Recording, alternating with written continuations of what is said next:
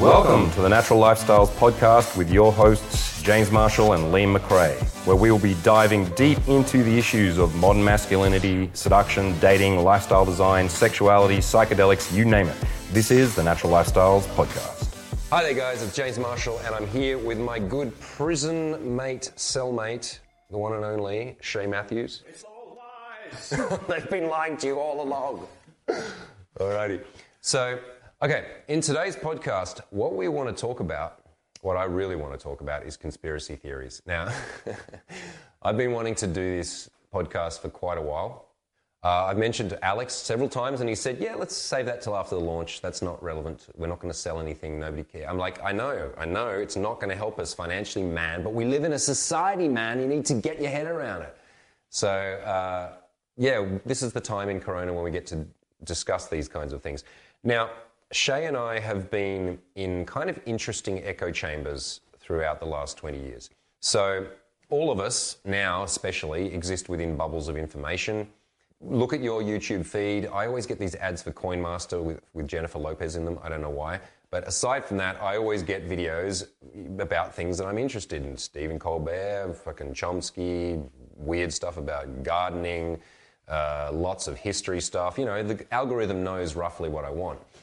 Because of my search history. So all of us have funneled our way into little pockets of belief structures, echo chambers, where more or less the only people within them are people that kind of agree with you, or maybe they're a little bit centrist, but it tends to shepherd people into groups where they just say what everyone else in front of them believes. This is not new news, guys. And people like James, you're a bit behind on that. Yeah, I get it. I know. Just catching anyone up who doesn't know what an echo chamber is. Now, the thing about Shay and I is that because of our work, we're therapists or coaches that have been working with a lot of different men from many different demographics. We also collaborate with lots of different guys and girls who are in the life coaching industry, the dating industry, self-help, health and wellness, financial freedom, tantra and BDSM, alternative social and sexual lifestyles, right? So we have a lot of contacts in all of these different areas. And so therefore, we keep moving into overlapping or totally different echo chambers, probably more often than most people do. You know, like, it's no secret that my kind of ideology and that of the 21 Studios are very different, right? Anthony is now very happily out and proud, the king of the manosphere, make women great again, MGTOW kind of king, right? I'm not part of that ideology, yet I was part of that scene. I went in, I gave speeches in front of those guys, and sometimes they didn't go down very well. And then spent lots of time talking to people. And so what I've seen since 9/11, yes, but getting faster and faster and more apparent in the last, 10 years, is the proliferation of what we would call conspiracy theory thinking. And immediately, any conspiracy theorist out there will be banging their chest saying, I know I'm a conspiracy theorist, and do you know, anytime you put two people in a room together and they talk about something that other people don't know, that's a conspiracy. So yeah, we're all conspiracy theorists, and there are conspiracies happening, man. And therefore, if you don't believe in my conspiracy theories, you're a sheeple. You are closed-minded. You don't see the big picture, man. You're just swallowing what CNN, what the establishment, what Hillary, what Trump, what, depending on your ideological bent, what the establishment wants you to think. So the average conspiracy theorist would divide people into those who get it and those who are asleep, and then the evil cabal that's running the thing, right? I would say loosely. My big point that I want to get across today, and I'm going to hand it over to Shay in a minute so that I don't just keep ranting, but the big thing that I want to talk about today is the difference between a theory of a conspiracy, so let's say the investigation of, the uncovering of, the evidence finding of, and then the breaking apart of an actual thing that happened that was a conspiracy, that was a cover-up. And of course, those things have existed all throughout history, and they're existing all over the world right now. There's all sorts of rooms, boardrooms, military rooms, back rooms, all sorts of places where people are going, you know what, if we do this, we get to fuck them over, and then we get more shit, right? That's happening. That's conspiracies, right? And that has been proven at high levels throughout time in history, and I'll look at a couple of examples today, when it was proven eventually that the person that was running the country, or the very top executives, or the biggest people in the corporation, knew that, the tobacco companies knew that tobacco caused cancer decades before they admitted it. They covered it up. That was a conspiracy between 10 old white men sitting in a boardroom going, well, apparently it causes cancer. Well, we all knew that, but let's just keep that suppressed for another 10 years, pay them off 100 million and then we'll get another 10 years out of it and then we'll make another $6 billion. All right, let's do that. That's an evil conspiracy of a group of people that profited from people's misery. They lied about it. It was covered up. Eventually it was found out. Tobacco executives are put up in front of Congress going, did you know it was addictive? And like, no, certainly didn't. Swear blind. All right, well, you're lying, but we can't prove it. So pay heaps of money and don't do it again. Okay, that's fine. Right, that's an example of a theory of a conspiracy, or what is called in academic circles a small c conspiracy. It's a conspiracy that happened. It's proven. It may go all the way to the top sometimes, and that's what it is, right? As opposed to what would be called a big C conspiracy. And this is where all of the ones that you love, and I love too, fit into. 9/11, chemtrails, Mandela effect. Throw them out. What else we got, Shay? Just throw out the list. What do you got? Bill Gates. Soros. We got satanic networks. Satanic networks. Asteroids. Crystal skulls. Pharmaceutical. But it's got to be bigger than that. We're going to talk about the weirdest ones. 5G causes autism and... Pedophiles, Nazis, aliens, and reptilian demons. All right, okay. Excellent. That's a great way for Shay to start. So, okay, all of those ones, the ones that we would consider to be conspiracies in the modern bracket of what that means, that's what I'm going to be talking about and critiquing. Because my premise tonight is to tell you, which is not the best way to go to try and convince someone, but I'm doing it anyway, is that your conspiracy is wrong. It's incorrect factually and it cannot be proven. And same with mine. My favourite one, which is probably 9/11, is untrue, can't be proved, and there's no way that we can know that it was an inside job. And people are going, fuck you, I know. And they're going to be throwing all sorts of evidence about Tower 7 and how this one engineer said that and so on, but we'll get to that later. That's what I want to be chatting to today because the only reason I want to do this, it's not because I just want to rant about conspiracies, although I do. It's because I see that the line of thinking that gets you to negate science, all governments, all media, all education, and I know that not everyone does that, those are extreme positions, but there is a tendency to ignore what is actually Western civilization. What is Western civilization? It is the advent of democracy in Greece. It's the advent of sciences. Critical thinking. The separation of church and state, so the separation of it happened because a man in the sky said it, to, all right, well, let you just do that over in the Vatican, and meanwhile we need to deal with facts because that's what we're dealing with. Science. My point is that if you don't follow this, if you follow a line where you let your... You're dumb, and if you're dumb, you do dumb things, and then smart people do smart things to dumb people, and then you gotta pay the price. That's the one. All right, over to you, Shay. So do you want to do an opening statement on conspiracy theories or just to say hello to everyone? How are you? Well, yes, I don't even know what my role is in the podcast. I'm just going to act as some weird kind of feedback for James's views and stuff. And I'm fascinated with conspiracy theories because I think that they go to a very root level of our human nature. I think that they're built on some pretty primary mechanisms that we have to survive against the odds. And there's a lot of very, let's say, healthy aspects to that kind of intention, but there's also a lot of negative things that come out of that and a lot of problems. And what we're seeing today is this kind of weird proliferation of mass bullshit mechanisms trying to create plausibility for many, many things. So anyway, conspiracies are an interesting topic because I think that they open up a lot of different avenues of perspective, and I think that if nothing else, it's a great place to think and to learn who you are and what your place in the world is.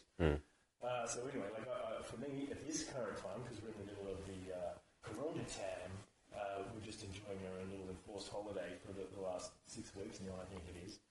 And there's obviously a lot of things coming out inside of the media that are conspiracy thinking based, and that's, I think, a result of a lot of different dynamics that are putting pressure on people right now. Instability about their routines, changes of their conditions, their circumstances, where their money's coming from, how they relate to people, what the future means.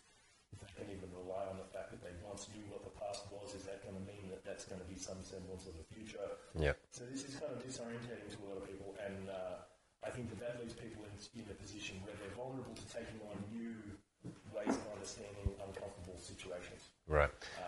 So That's we were just talking about this before we started recording. Like I was theorizing that modern conspiracy thinking comes out of the 60s. This is what my opinion is, that prior to the 1960s, pretty much everyone in every country believed their government. Right, like, you know, you think back to like war era, Second World War or First World War era, America, Britain or Germany or any of those countries, people would get their news by newspapers or by going to the cinema and watching the newsreel where they're like, our courageous boys have just beaten the Germans back and it'll be 3 months, they'll be home for Christmas. And people are like, oh, great, Susie, yay. You know, it's like what the government said was true. You didn't really question whether or not they would lie to you. Like that was not a question, except for small fringe groups. So there was, you know, the anarchists or the Communist Party, or you know, there would be some fringe groups that would say, man, the government's lying to you, and the best way to do it is like the Soviet Union or so on. But they were very marginal groups, except for when, by course of history, they suddenly became in power, like the Bolsheviks in Russia, for example. But the average person had they would be left-leaning or right-leaning-ish, but they believed the government in general, and if they didn't like their president, they still didn't think that person was like going to destroy the planet and was going to be the absolute antithesis to everything they believed. They'd be like, oh, I wish he was a bit more left or a bit more right. But, you know, overall, people believed the government. That all shifted and changed in the 60s due to a number of events where I think, especially in America, and there was Gough Whitlam in Australia, that the American population saw for the first time that their proof that their governments were lying to them. A series of events. The assassinations of the Kennedys, of Martin Luther King, Watergate, the Vietnam War, where for the first time ever a war was televised. And previously, in the Great War, there was just a grainy photo of men standing on their horses. Meanwhile, like carnage surrounding them, but the average person back home couldn't really wrap their head around Johnny's gone to war. Yeah, Johnny's gone to live in a trench for 4 years to fucking choke on mustard gas whilst bayoneting people every day in a futile attempt to take 100 yards, and 100,000 men died over 3 years as they fought backwards and forwards for that one shitty bit of land. That's what the war was. And meanwhile, back home, God for king and country. For the first time ever, the Americans got to see, you know what a war looks like? It looks like GIs burning villages. It looks like a child running naked, burning from napalm. It looks like executions in the street. It looks like forced disappearances. It looks like all the horror of war. And we're lied about why we're here. And we're lying to you all the time, and it keeps coming out. Right? So I think in that period, initially the counterculture, the hippies, the lefties, the black power, the feminists, the ecologists, all these people started to see through and go, fuck, they are lying to us on so many levels. And that entered into the public consciousness to these days, where I think, unless you're like a real hardcore liberal or hardcore Republican or, card-carrying Trumpist or card-carrying Clinton or whatever supporter, where you just like, no matter what, they're right, which is getting bigger. I think those followers of populist leaders, where they just like, doesn't matter what he does, he's right or she's right. But I think the most people now who give any kind of shit, who are political in any sense, in the sense that they think about it or talk about it, or because a lot of people don't. A lot of people are completely apolitical. They don't care as long as there's food on the table and as long as the world is moving and working. They don't care who's in power, right? And they don't care about the politics. And I don't even think those people are sheeple more than the person that's analysing it all the time. But there is a large conscious belief now that the government or aspects of control structures are now no longer telling you truth, which is evidently true. You can just pick out, just from a week ago probably, or from a month ago, you could find enough evidence that each government is doing things which include lies on multiple layers. And some governments seem to lie a lot more. Some governments seem to lie a lot less. Some of them have better suppression controls. Some of them are much more open. Right? But there's a general feeling we can't necessarily trust authority, which I think is good, because that meant that the Vietnam War eventually ended, because there was real activism came out of that. It took 10 years of students on the street chanting. And that's one thing, just as a segue, one thing I think Jordan Peterson is completely wrong about. He's often said when, like a young student's like, we should change it. He's like, you're too young to know anything. You're just at university. You're not even allowed to be political because you haven't developed your political muscles yet. But it was students that ran revolutions. It was students that overthrew governments. It's students that have actually made real change. So there was activism directed at a specific thing, which was the way that America did war at that time had to be questioned for the first time, and it did eventually change the course of the war. Right, even though the military and the government fought hard against public opinion and tried to say that anyone who was against the war was a filthy, dirty commie and discredit people and cover up the My Lai massacre, which was only one of hundreds of similar types of massacres, and then the truth came out, and the Vietnam War was vilified for a generation. Nobody cheered for those heroes. Nobody wanted to be around them. The truth of what the Vietnam War and all its horror came out. The conspiracies were unraveled, and now we know what the Vietnam War was. However, you can know and then you can forget again, right? Because now there's revisionist history happening where on the 50th anniversary of the Vietnam War, what is the present, doesn't matter if it's Obama or Trump or whoever, they're like, our brave soldiers do, like, that was an imperialist war. You went in and murdered 1 million people and you lost. And you lost the war, and you lost 50,000 of your own people, and now you're going to say that, and now you're going to rewrite history to be like, that was heroic time, right? When it was clearly one of the most bungled and awful wars of many others that have happened in history, right? So I think now we're at a time where people do question, which is awesome, but the biggest mistake I feel is that questioning starts moving to a singularity point, and this is something you and I have seen a lot when we follow the conspiracy to the end, because I don't think a lot of people do, right? Like, they're like, like it happened on the MMC group the other day, right? Someone put up one of those posters, how there was like a global concert, the Rolling Stones and a bunch of people like, stay home and world connected. And it was called something global citizen. And one of the guys in our group writes, global citizen, huh? They're just prepping us to be, good global slaves. And I went, stop, right? Let's unpack that. Let's unpack it. Because right, what he did was he's just like, global. I've heard global, one world government, global. Okay, that's a word that's combined with total authoritarian power. Global citizen, that feels like I can see the logic there, that they're really just trying to tell you, we're all part of the global. You're all just global citizens. Eventually you'll be part of one global, and the Rolling Stones will be playing there as we fucking garrote you. That's the implication of what he's saying. And I'm like, okay, follow that theory through right to the end. If you're going to throw that out there, the government, something, all right, cool. How far does that go? So what you're saying is that Rolling Stones, everyone else is involved in this. They made a poster, and they're so smart with their propaganda that they wrote global citizen, and that hypnotizes the Chinese, who for the last 5,000 years have identified themselves as Chinese, Zhongguo, center of the fucking universe. And the Americans who are, God bless America, we are Americans. Like, you're going to convince them with a pop music that they're not Chinese anymore, that they're part of a global mass. And you're so smart that the Illuminati slipped that little symbol in there, and you're the one who went, check, see, I get another truther point. I get another smug, I know what's going on point. Well, okay, follow that right through. You actually have an understanding of humans and see how absurd it is as you get closer to your singularity point, which is an ideology. So I'll throw it over to you now. Mm-hmm. Well, I guess a lot to unpack about from that.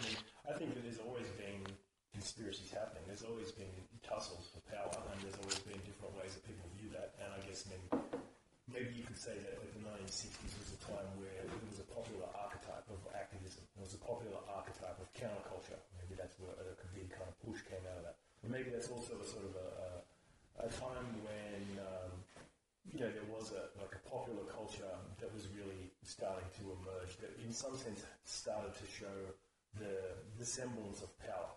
Because maybe before that, like you say, for example, in the 50s, that was more just like, let's just be materialists and accumulate stuff and just be like good, normal people, because we're still recovering from whatever the horror was that happened previous to that, which was, decades of world wars and problems and depressions and stuff. And then before that, you're getting back into, very early feudal states, basically. Pre-industrial stuff. And as you're going back to simple lifestyles, agricultural living, people were very isolated into small groups. So the level of need for sophisticated worldviews was not really that appropriate. But I'm sure there's always been Sun Tzu's out there meditating on the the level of an emperor and trying to think about how do you be like the best general to overtake a giant empire or something. Well, the Great Game, you look like that known as the Great Game was like these strategic chess games between imperial powers, which were always kings essentially, and they would either be absolute monarchs or they would have a government that kept them in check, or they would have the Pope that kept them in check. But it was always an absolute monarch of some sort that was basically playing a chess game, usually against his own cousin, because they're all interbred over centuries. So, the Tsar of Russia was, versus Napoleon versus the Dutch king versus whoever, right? And they're just vying for essentially resource control and land. And then that led to the great age of exploration from the 15th to the 17th century, where they sent out in their wooden ships to try to go and steal as much of the rest of the planet as they could in this like race against time against each other. But then it became like, because Africa was like the last piece that was really carved up, but it got to the point where they sat down and just did it in a boardroom. Like, Belgium was at the meeting of Berlin. It was the Berlin, can you look that up? 1901 Berlin, meeting of Berlin or whatever it's called. The kings of Europe sat down and carved up Africa and went, all right, well, Leopold, you can, and he's like, I'd like the Belgian Congo, thank you very much. Personally for me. And they're like, oh, Leopold, well, Belgium, no one gives a shit. Okay, off to the Belgians. Anyone want to know what Leopold did when he took the Belgian Congo? Look it up. It's not a fun ride. Basically, he murdered 10 million people, Indians, and then forced them in slave labor to collect rubber, back when rubber was only made by trees. And if you didn't reach your quota, you would come back and you would find the foot of your child severed and put it at your hut. No warning, no nothing. It was just like you didn't come back with the right amount of rubber that day. There's a limb of your child. And this guy is as bad as Pol Pot, Hitler, Stalin, whatever. No one remembers him. Just remember him, Leopold of Belgium, one of the greatest cunts of all time. So, and in amongst all that, like there has been false flags. There's been all sorts of nasty germ warfare. Like, when the Americans settled, the settlers settled North America, South America, like giving blankets with bubonic plague fleas, example. That's a high-level conspiracy, or the conspiracy to shoot all of the buffalo to starve the Indians or whatever. Like, there's been those kind of conspiracy in the terms of whoever was in power at a general level, at a government level, at a global level, to a king level, including the Pope or whatever, right down to the local tax collector who's, conspiring with the other guy to like squeeze people for a bit more. Like I would, of course, I would never question anyone who thinks that everything runs well and that the world is fair, and that the facts of everything are kind of just out there. They're living in a delusion for sure, and that would be nice. Well, I think that there's my point is that that's always been happening. There's always been threats to our survival, and some of those threats have been conspiratorial, whether it be small groups of other people working against us, or even just be groups of predatory animals working against us. There's always been something with intelligent survival skills and working against our intelligent survival skills to try to get stuff. So I think that is the context of part of the human condition. Like paranoia is like a biological reason for paranoia or something? Paranoia as much as I think that it's important to just first of all validate the fact that we do have a context of existence where power plays and conspiracies are an intrinsic part of the conditions of where we're coming from. Yeah. So that's a healthy thing, and I think that's also something to keep in mind, and I also understand, but to keep in mind when people get negatively reactionary to anybody who has some paranoid thinking. So that's the other side of it too, where people get, let's say, overreactively negative towards paranoid thinking. Now, I get it that paranoid thinking is something that needs to be checked with logical thinking, with grounded facts, with understanding what's going on. But it doesn't necessarily mean that paranoid thinking is 100% bad. So the problem is that people take the tendency to want to look for those predators in the dark, to look for the unknowns, the moving parts that are working against them, and people judge them for that. That's crazy, that's not real, etc. But what we're seeing, I think, over time is that there is definitely an accumulation of evidence to say that there is lots of that that's happened in time. And also, which is kind of a cool point to sort of what you're talking about as well, we've accumulated a ton of information over the last centuries that we now stockpile into the internet, and we can access, and we haven't really had mass access to huge amounts of information Ever. previous to a few decades ago. Yeah. Maybe a decade-ish, 2 decades, and then it's still picking up momentum, right? So we're still spreading the World Wide Web. But what that also means is that previous to that period of time, it was very much a more mythological understanding of conspiracy theories. You might hear bits and pieces of stuff, and there might be some conspiracies that get spread around, but it's not like you can look it up on the internet and find like the actual streams of data and evidence and all that kind of stuff. So we're in a slightly different period. In some ways, I would say we're kind of like, early stage teenagers just trying to work out our actual position in the world, and the internet's kind of affecting us with that. And part of that shift is we've moved from like a broadcast media platform to more of like this op-ed, decentralized. Decentralized, like everything, like everyone's a broadcaster. But of course, there's still big players within that, and there's also people that know how to play the media game too. So they're playing certain angles. Some people are just intuitively good at doing that, and they get an edge on other people. And some people invest huge amounts of time and energy to conspire to get their ideas into people's heads for whatever purpose, for positive and for negative purpose. Yeah, and let's have a little look at that, because when we talk about media manipulation, a big C conspiracy theorist would say that all mainstream media is lying to you, right? And so what they would define as mainstream media will be different depending on what their ideological position is, right? Because one important thing to know about your conspiracy theory, the one that, because everyone, I would say a lot of people just have one or two, that's their pet one. They're like, they heard this thing and they're like, that actually makes fucking sense. Fluoride in the water, this and that, I've heard it. Actually, yeah, fucking fluoride is poison and I'm never going to drink tap water again, right? So that's like a casual user, conspiracy theorist user. Like someone who has one thing they heard once or they saw some things and they went, yeah, that's a fact. That's how I now know that, or I've decided I know that. And I live my life a bit different because of that one thing. And then you have, and I'm that, mine is 9/11, and I'll happily admit to that. I feel like I believe that was an inside job run by Bush and Cheney, right? Because I fucking hate Bush and Cheney, right? Because they are warmongers, because it's absolutely proven that they went to war on false pretenses and that war in Iraq killed 1 million Iraqis, right? So that's the fact part, that after 9/11, the justification to invade Iraq was that they had weapons of mass destruction, which they did not. I mean, in what we call, they have, isn't it funny that it's like, they didn't. They had machine guns, rocket launchers, flamethrowers, poisons, all sorts of things. They had all the things we sold them yes. the year before at a very good rate because there was a good deal going on. Yeah, but they didn't have those chemical ones that burn people's faces off or whatever that they said they did. They should have, because we told them. Yeah, I thought we sold those to them, but we were going to get around to that. But they didn't actually have them, amazingly. They just didn't. And they were like, what? But they usually have them here. They don't have them. Just say they had them. We really want to go and invade this country. Why? Regime change, because it's got fuckloads of oil. We want to send everyone in there and rape the country. So can we just do that? Can we just hurry that through, the bit about whether a reason for this going to war? So that did happen, right? That bit happened. But does that prove that Cheney and Bush took down the Twin Towers because that would create a good justification for going to war? No, it doesn't. It doesn't. And I wish it did. I want the smoking gun. I want the proof. And people say, we've got proof. No, you don't. We do. What? You've got 50 engineers who say it's not possible.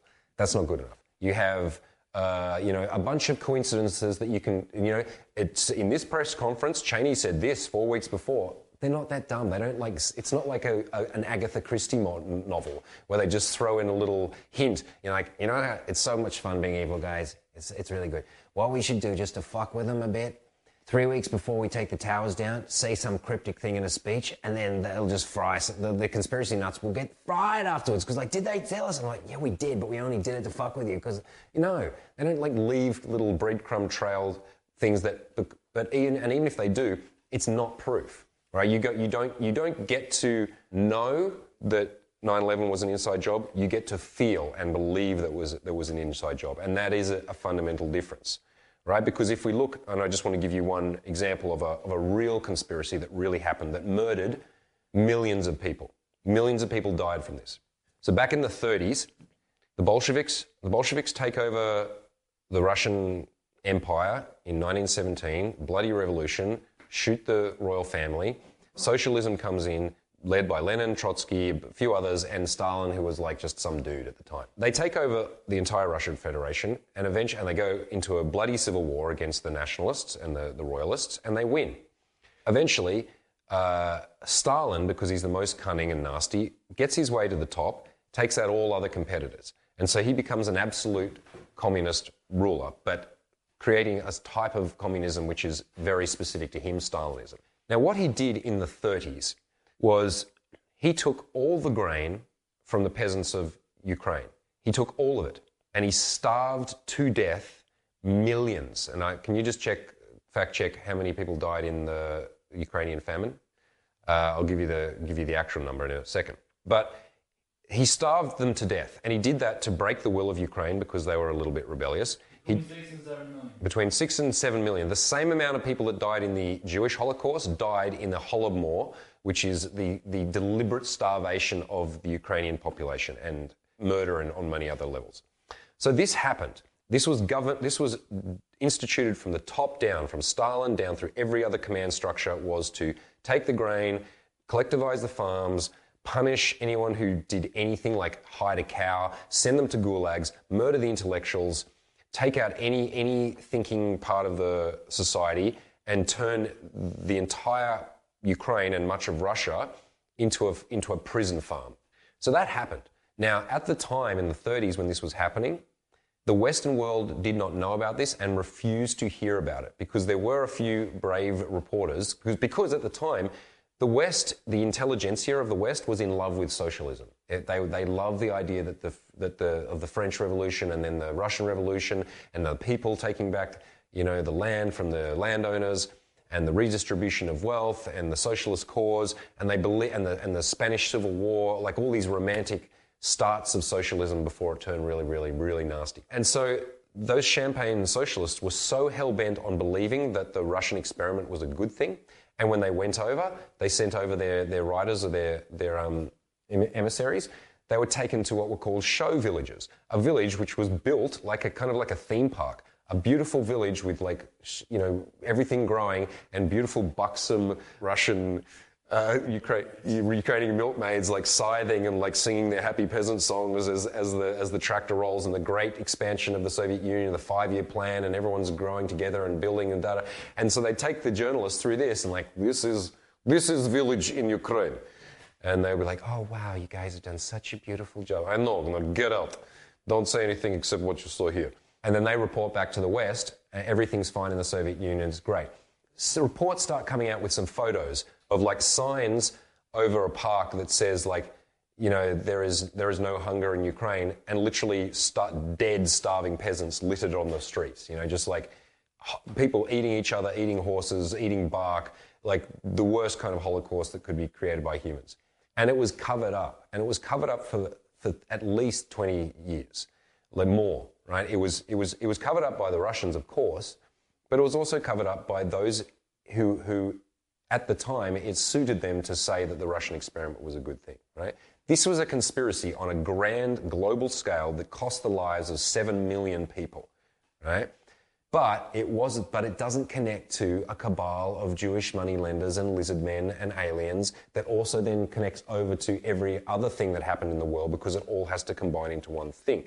And I'll let you take over in a second, Shay, but I just want to get to my point, which is, I think what you're talking about, Shay, whether we are going through this kind of explosion, the 100 flowers bloom thing, that's another historical reference. But where okay, it used to be information came from TV, newspapers, and newsreels, and books. If you were someone who would research, and what research really meant was finding obscure writers and the bookshelf you used to have, which were books. I remember you having books which you couldn't find anywhere else because you'd hunt them down to the most obscure bookshops.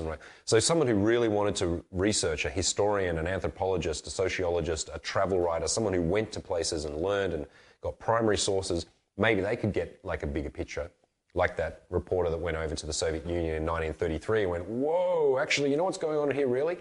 But for the most part, people couldn't access that.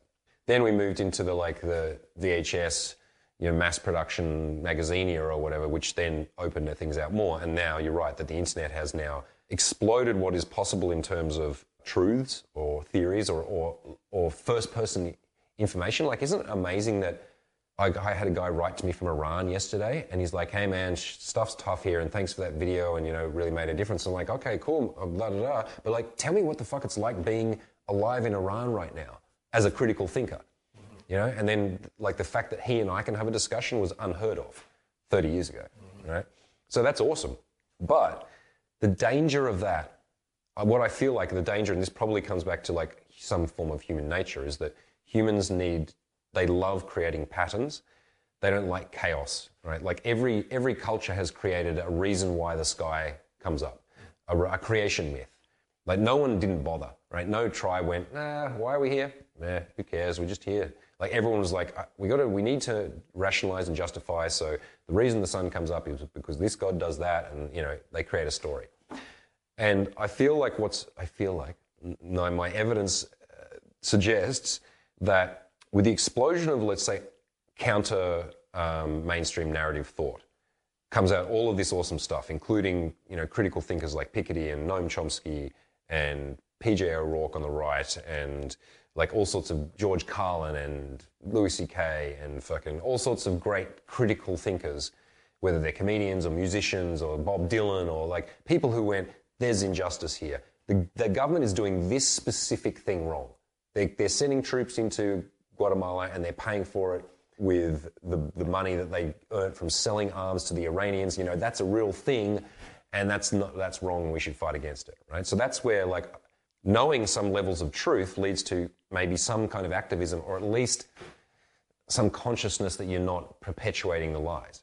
But the problem comes that people are not satisfied with that. They're not satisfied with, if you're a conspiratorial thinker, you're not satisfied with going, let's have one more example before I hand it over to Shay. The opioid epidemic in America, which is massive. Can you tell me the number of people that are addicted to opioids in America at the moment? So opioids, which are essentially like heroin, right, in the same forms of chemicals. Obviously, I don't know exactly what's going on biochemically, but it has similar effects and extremely addictive, and it's used as a painkiller. And it does. It takes the pain away, because people use that when you get shot in war. They shoot you with morphine or an opioid derivative because it just numbs the pain sensors. So it works in that sense, but it's extremely addictive. And so it's not used very often. It's used when someone has their arm blown off, or when they really need pain. They have it in the middle of childbirth or something, and they need that. But what happened in recent years is that specifically one company, Purdue Pharma, which invented a type of opioid and then sold it, and then started seeing that war veterans, poor people, drug-addicted people, people with chronic illnesses and pain, get addicted to this stuff really, really strongly, and they have to have it, and they can make a fuck ton of money by selling painkillers to people. So way more... 2 million. How many? 2 million. Around 2 million. So that's close to 1% of the 1% of the American population. So they realized that this was extremely addictive. They sent their representatives, like they would send around pharma reps to each pharmacy and go, okay, you're selling enough of the Purdue number 42. It's great for you, great for me. Here's a little kickback. And pharmacists are like, oh shit, yes or no. Some of them are like, I don't want to do that. Others do. And people comply or turn a blind eye or get involved in it at some level. The good people ignore it. The bad people profit off it. And the other ones in between just go, oh, I got a job to do, right? Cool. What's the effect that has? It means that within a small number of years, you have huge numbers of people. How many people die of opioid-related deaths in America each year? Huge numbers of people die from this drug, and they're extremely addicted to it. And that company knew early on that it was super addictive. The point being is that, like the tobacco companies back in the 70s or 80s, they knew the detrimental effects of that specific drug. They peddled it anyway, and they pushed it as hard as they could, knowing that. And then they got into the business of rehab. That's like the sick thing, They were like, as the government started trying to clamp down and not let you sell opioids to a 15-year-old who's feeling a bit sad, prescribing them the most heavy-duty opioids because, I feel a bit anxious. Yeah, cool, take all those. And the mother's like, should I really be? Yes, just feed it to the kid and come back next week. When they couldn't do that so much, then they get into the how do we cure this? And so we start selling cures to opioid addictions, right? So that's pure rapacious corporate greed, which is a conspiracy within that company, and then there's other people that are complicit, which is the pharmacists here and the FDA there, and various other elements that either didn't do their job very well or turned a blind eye or profited from this. Right? So what I'm saying is that if you want to be an activist, you want to make a change in the world, sure, you need to understand how certain levels of truth work, but then at some point you actually have to do something. Otherwise, you're doing fuck all except just talking to a camera like I am. So that pharmacist in that cool Netflix story, he eventually was instrumental in making Purdue Pharma pay, not the only person, the FBI and various other people were involved, but he was instrumental in meaning that those cocksuckers had to pay something. So they had a big payout. How much did Purdue Pharma pay? PURDUE. How much were they fined? So they had to pay out, a big thing, and they have to change their practices to some degree. That uncovering of a conspiracy, a real one, led to a change that will save lives and maybe make one corporation not make so much evil money. That's one way of doing it. But that's not what happens with conspiracy theorists. What they do is they go, all right, that happens, all right? So there's an opioid epidemic. There is lots of cancers happening. There is, in China, they're using surveillance state stuff that would make George Orwell just disintegrate, even just hearing about it. That's how fucked up it is. What's some other ones that they would draw connections to? They're building 5G towers. Purdue had to pay $600 million in fines. They're like, whatever, small change. But okay, all right, we'll stop now because we have to, right? But the problem is conspiracy theorists are always ideological. There is always an ideology behind it. And even if you don't know there's an ideology, it doesn't mean there isn't one. Because that's a mistake that the useful idiot conspiracy theorists are doing, is that they're peddling a theory which they don't realize at the top is deeply anti-Semitic or deeply Marxist or deeply rapacious capitalist, right? Because once you start following the conspiracy all the way to the end, you see what is at the end of the conspiracy. There is an ideology, not just a truth, an ideology. So I guess the way that I look at it is that there's the actual territory of what we're dealing with, which is always context dependent. It depends on time and place and position and person and all that sort of stuff. And yes, there's a lot of different things that are happening in the reality, the territory. And then there's our processing, our meaning-making, orientating, decision-making, set of understandings that go over the top of that. And I think it's very important to create a distinction between those two facts of reality. There is a thing, and then there is a relationship to a thing. An objective fact, as much as we can say anything is objective, because nothing's real. But yes, okay, the tree is there, right? But then you're talking about the interpretation of what I heard about that. It has to come back to the fact that you're an individual inside the world and you're trying to orient stuff. You're trying to work out what the truth is, you're trying to work out what helps you survive, you're trying to work out what doesn't give you pain, you're trying to work out, what helps your things that you are the value of importance. Right.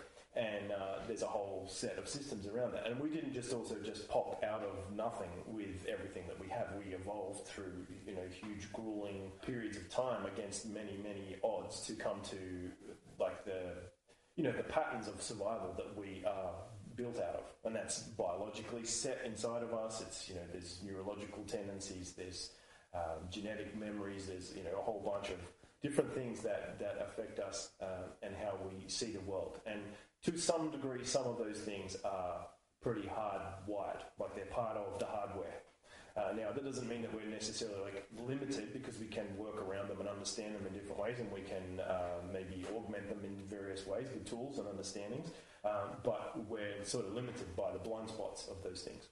Just on that, it's interesting that, I would say humans are hardwired for kind of blind belief, and they're also hardwired for skepticism, right? In the sense that, throughout history, it was usually, every tribe didn't sit down and, deconstruct their creation myth every generation, right? They just were okay, here's how things work around here. There's no other memes to compete with, right? So you're just son, this is how things are. And you're okay, Dad, cool, I got it. And the fact that I don't question you is beneficial to the group, right? Because it means that if I say, well, maybe that's not really a God, then I start doing things in a different way in the culture, and I start fracturing the way that the culture works, and maybe I want to go off to India, man, and find myself. That doesn't help. So we've always followed the leader in the sense that we're okay, biggest, loudest, most convincing, something there, I follow that. But then we do have a capacity for skepticism, but maybe I wonder if that's only been aroused when cultures come into contact. Like, because that's where delusions gets popped. You know, when the conquistadors arrive and the Indian is standing watching, and over a day or two they figure out that this stick that they hold kills people and that they want our gold and whatever, they have to rethink their entire worldview because these cultures now meet, whereas previously you didn't. So I'm wondering, like, in some ways, maybe like this, you know, it's just a speculation, but maybe humans' ideal natural state is to be delusionally believing whatever is in front of them and to not have to deal with any other version of that, because it makes them very unsettled and feel very uncomfortable when someone comes in and goes, oh yeah, we've got a God too. What? Yeah, his ears are a bit bigger than yours. You're like, what? Nah, I'll kill him because I can't handle the dissonance. Like, that's what we're living in, this like fever pitch version of that now, where it's like new ideologies and cultures and the combinations of them, the mutations of them are getting born and dying all the time. And people are like, some people, you know, people either find their lane. I am a Christian Republican, I am a Muslim something, I am a, you know, Hasidic Jew, and I stay in my lane and everything else I just blind out. Or if you're like a critical thinker, but that means, I would say, just someone who hasn't like chosen their hill to die on yet, it's overwhelming, right? Because it's just like this tidal wave of people saying they're right. And how do you, that's the question I would ask you, is like, how do people sift through?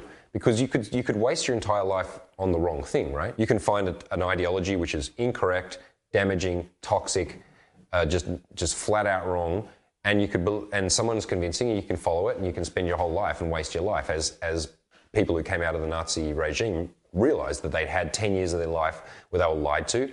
They ripped, you know, everything that was human away from them and replaced it with an ideology. And at the end, they were lied to, and they felt, you know, what would it feel like to have to know that you were scammed that way? So how do people sift through information without becoming like a hardcore conspiracy ideologue, or without giving up and just going, oh, fuck, I'll just watch, you know, Fox or CNN or whatever it is they feed me, and I'll just go, okay, yes, daddy. Well, it's a great point, and one thing, like, because I spent a couple of hours in prep for this, just kind of thinking about, you know, conspiracy thinking, constructs, what it was going on to sort of affect us in that perspective. But what I came back to was a really key point, which is that for us to have any semblance of anything, of any meaning, is we need to have some centre to stand on, some position. Now, if we really boil that down, the most fundamental position is you're alive, so you exist. That's number one. Now, beyond that, we need to start extrapolating some levels of meaning, right? So if we want to then employ what we could say is a more or less much more modern and sophisticated worldview, we could say, okay, I'm a biological entity existing inside of a series of complex emergent systems that are interdependent on each other. And there's chaos theory, and there's multiple layers of evolutionary processes, there's hierarchies, there's all this stuff. And then really, when you look at the body of that understanding, like to come to an understanding like that, has taken countless generations of people, countless scientists, countless people devoting their time to truth and trying to get to the honest root of what's coming into some level of understanding of reality, to boil down to now we can, like, you know, peer-reviewed studies say that reality is connected. I mean, I'm sure everybody fundamentally understands that on an intuitive level, and that's also something interesting too, because that is actually one of our fundamental truths of where we come from. Then we do intuitively understand. Which is that we're connected, you mean? Or that all systems are interconnected? We're alive, and we're part of some kind of living system, right? Yeah. Now, obviously, there's a lot of adulteration and distortion and things that happens pretty quickly. So I guess my point is that, like, we need a centre to begin from. And also the funny thing is that centre is reoccurring, because at some point you need to be referencing something to have a position, to have an opinion. It's kind of like what you're saying with any thinking, including conspiracy. It has an ideological underpinning. It has to. Even if it's, you know, I'm ideologically positioned, then you're still taking some kind of, you know, non-ideological position of a position. So there is no non-position that exists. Yes, but I would say there's a big difference between someone who believes the Protocols of Zion, right? So that's that old book which basically said that there was a bunch of Jews who were working to destroy civilization to create for their evil ends, right? And that was, you know, that was an old conspiracy theory which the Nazis used, and then it's been trotted out multiple times. So if you take 4 steps down that conspiracy ladder to where a casual user comes in contact with the idea that leads up to that one, which is, Jewish bankers, Jewish bankers run the world, right? Like, or something like that, right? So that's or like, did you notice that it'd be more like, well, notice that the leaders of this bank, and this bank all have Berg in their, or, they're all Jewish, so you know what that means. Therefore, that the implication, if you follow the conspiracy to the end, the ideology at the end is Jews are evil, and therefore what happens when we think people are evil, and that can lead to justification for violence, of course, right? Sure. So I would say that's very different, because that is an ideological position which affects reality and people's lives, as opposed to I try to avoid holding an ideological position, and that is an ideology, right? But I would say that's much more benign, right? Understood. So I guess the point is that we still need a position to come from, whatever that position is. And as we have to be aware, and this is something that trips me out constantly in my own personal subjective experience, and I see it constantly play out on everybody all the time, is that a huge part of your experience is built out of these proto-levels of perceptual systems. So what that means is that you're very much still driven by a lizard brain, you're very much still driven by a mammal brain, and then you have all this human meaning and understanding and identification of identity, etc., that's built out of that. But none of that, yet again, comes out of nothing. So what that means in practical terms is that there's a whole ton of non-linguistic, deeper, cognitive, feeling-based processes that are going on inside you that are telling you what reality is, which are just the best shot that nature could take at trying to deal with chaos in a very difficult period of time, which went on for millions of years of trying to get a living thing to live and to evolve into mammalian /group /human whatever level of iteration that we're at right now. So the point is that now that we get to sit here these highly intelligent, self-reflective, beings, the funny thing is that we're still carrying a lot of this thinking with us.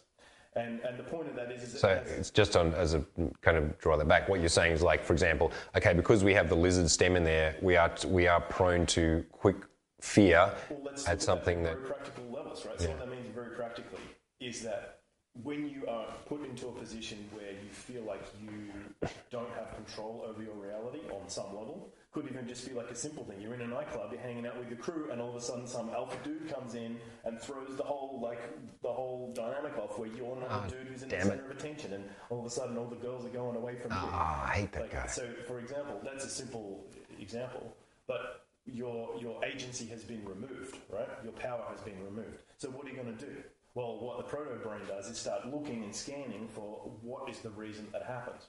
And it has to create some plausible answer. And for example, 2 primary answers is either something to do with you or something to do with an other. So obviously, who's to blame? What's to blame on the outside? Well, he's got big muscles, or he's tall, or he's black, or he's this, or he's that, or whatever it is that you're not. So then it justifies your position. Then you've got something to hate, you've got something to target, you've got something to make sense of why it didn't go right. Or the society, where superficial people coming to these clubs to something, and good guys like me don't get a chance, and it's all bullshit and money, that kind of thing. Exactly. So there's a need for there's a need for a position of power in your life, which makes sense because survival is very much related to power. Are you in a position of authority over your reality or not? If you're not, you probably want to try to work it out pretty quickly, because otherwise you're going to be either uncomfortable at best or dead at worst. So we've got to work it out. And this is very dead at double worst. So this is proto-technology of our consciousness, And so the point is it tries to make sense of the world. And what that often does is, especially if we're in a position where our agency has been affected by something that is complex or non-local or ongoing, then we start generating a lot of different interpretations of where that power that has been taken away from us has gone, and who or what controls that. And again, go back to the proto days. It's it must be this spirit or that evil sorcerer or this thing that's happened to me that's caused this problem. So that goes deeply rooted into us, and that's been around for hundreds, if not millions of years. Yeah. Probably, I don't know, do dogs do that? I don't know if mammals have some level of trying to like Of understand. paranoia, and when the thunder clacks, they're like, "Oh, I'm a bad boy." If he took his food away, you know, when he thought he had his food, if he'd be like looking around confused and trying to blame the man for that. Let's see if we can get him to create a religion or a conspiracy theory. I think that you've hit on like a core reason why these theories are addictive to people and why they are so attractive to people. Is it's because it's really hard to handle the fact that life is chaos. Like that that the interconnectedness of it, which it is all interconnected, but it's way, way more complex than you can wrap your head around. And so like when people start talking about how at the top there's a cabal, and they say it in this way like, cabal, like we know. I'm like, yeah, dude. Which is interesting because I'm an OG conspiracy theorist. I know you are, I remember. I go back I remember. to like when you say OG, whatever that means, I was looking at it was just chat boards. I know. And I remember you being cabal. There right. was such a thing as a New World Order, you know, and there was inklings of the Illuminati, which goes back to the 60s and probably even back to the 1500s or whatever. To the Knights of Malta. But there was, you know, that's interesting to see how the proliferation of certain memes and you know, like new ways of expressing the same ideas in popular ways start coming out. Right. Yes, it's like they and now it's like I think of conspiracy theories as like they're kind of like a Netflix show that's like using up storylines, and as they use them up, they like have to draw back from the past and go, oh, can we just rewrite that whole bit as well? Because we're running out of shit to make conspiracies about. Because this is another critique I have of conspiracy theorists, is that they're addicted to the next one. They're not. Occasionally you'll meet someone who's like really hardcore into only one, right? Like they're the anti-vaxxer or the truther that like stands outside the whatever's instead of the Twin Towers now. I can't remember. I've been there. A hole in the ground. He'll be there for years, right? And that's his one. But most people don't do that. Right now it's 5G, coronavirus, vax. If you're in the know, if you're a truther in the know, I guarantee that will be not the one in a year's time. It will be, because that will be passé. Because I know this because Sasha, who is one of my greatest friends, but who is reaching a point where we can't have a discussion about politics anymore. But, you know, I remember him rolling out, like, when I was in Miami 4 years ago, 4 or 5 years ago, and it was the time when it was the swine flu. I think it was that flu, one of the avian flu or swine flu. And I remember we were in America, and Sasha shows me these photos of, like, what he says is a FEMA camp. This is like, it's happening, it's popping off, they're building the camps. And so it was like, swine flu is fake. It's been here to make people scared so they can build these huge concentration camps that FEMA says they're run, but they're actually run by the New World Order. And then what? They're going to shepherd everyone in there and start vaccinating them or killing them or whatever. He's like, that's it, it's happening. I was like, okay. And then, you know, I forgot about it. And then a year later, I was like, whatever happened to the FEMA camps and the swine flu? And, you know, I asked Sasha, and then he's moved on to the next one, right? They're addictive in the sense that the hit you get out of them is that you get to feel like you know something that other people don't know. You get to be on the cutting edge of that secret gossip, right? And 10 years ago, not that many people knew about it, so I remember, you know, we would meet them and they'd be like, you know what really happens? It's this and that and that, and like, boom, I just dropped a truth bomb, and you're like, okay, I haven't heard that before. Yeah, I see your logic. I'm going to do some research. Actually, I see some, you know, that was what it was. Now, it's like even they're talking about it on mainstream news. It's boring. It's like your conspiracy theories are not cachet anymore. They're not cool. You don't know any. You don't even know misinformation that other people don't know. You just know, and so like it all ties together. It was built in a biolab, and you know, New World Order. Bam. All right, that's boring. All right, what's the next one? Oh, did you know? It turns out, and it always turns out. How does it turn out? Because some guy said something. And you look at someone like Alex Jones when you're like, what are your sources? And he's like, I've got inside level guys who are at top level something come and tell me this kind of stuff that nobody else knows. Oh yeah, that sounds like a priest going, oh, God comes and tells me things and then I tell you what to do. It's like, where are your sources? Where is your proof? And they don't have real proof. And the problem is that most people who haven't been to university, and myself included, don't really know what research means. Like Sasha says all the time to me, I did the research, and I guarantee he didn't do the research, because I know what research is not. I looked up 5 other videos where I specifically searched for, does 5G cause corona? or does Corona cause 5G, or whichever one it is. I found the 5 people that I want to find. Those people tell me what I want to hear. And what's their research? They did the same thing. And at some point, someone just made it up.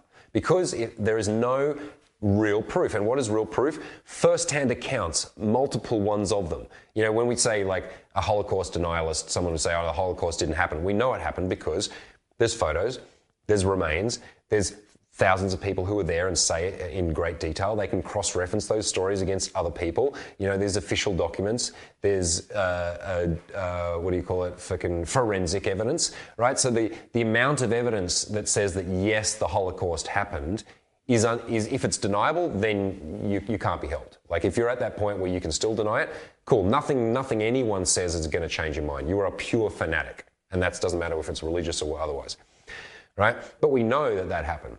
Whereas with all these other things, there is no real evidence because you haven't got people, primary source, going and interviewing people, of finding pieces of paper where people signed it, of videotapes of people actually doing it. What they have instead is what they had with the Loch Ness Monster.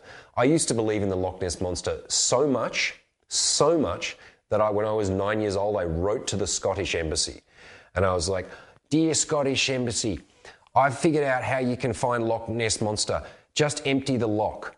And I was like, just empty the fucking loch, and that's going to be there wriggling around. Drain the fucking swamp, right? Because I believed the Loch Ness Monster based on 5 pieces of evidence, which at that time, it's amazing, like I had this book of like, you know, ghost stories and real mysteries. And the only evidence was 4 blurry photos that and this, you know, okay, they weren't Like a sock on a hand. Right, they weren't Photoshopped because there was no Photoshop back then, but there was just a fuzzy, and that was my proof. And I'm like, but look, and people would talk for years, but you can see by the way the waves move that it is or isn't true or whatever.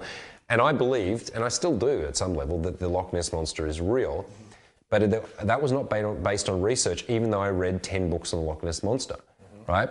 Even though I did do whatever research could be done, all I could read was, okay, some first-hand accounts, but only of one person.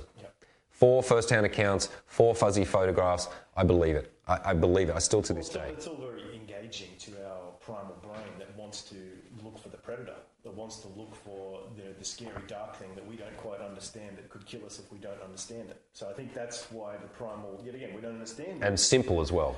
Well, it's should be simple. Yet again, it comes from a proto level. It comes from an intuitive level of fear. So that's what's really driving people. Yeah. And you can counterbalance that primal level, which I'm not saying that's all bad. I mean, all that structure and system has helped us survive against all kinds of odds. So it's all valid, but at the same time recognizing that we need to be aware and counterbalance our own assumptions and feelings with rational, logical, fact-based, observational kind of analysis. Right. I think, there's a lot of ways to break it down, but one of the I think the big problems, let's say, if we really try to put the finger on what's going on, I think that human beings have technologically, and what that also means is like we have intellectually kind of exploded in expression, and we have this huge uplift of technological capacity.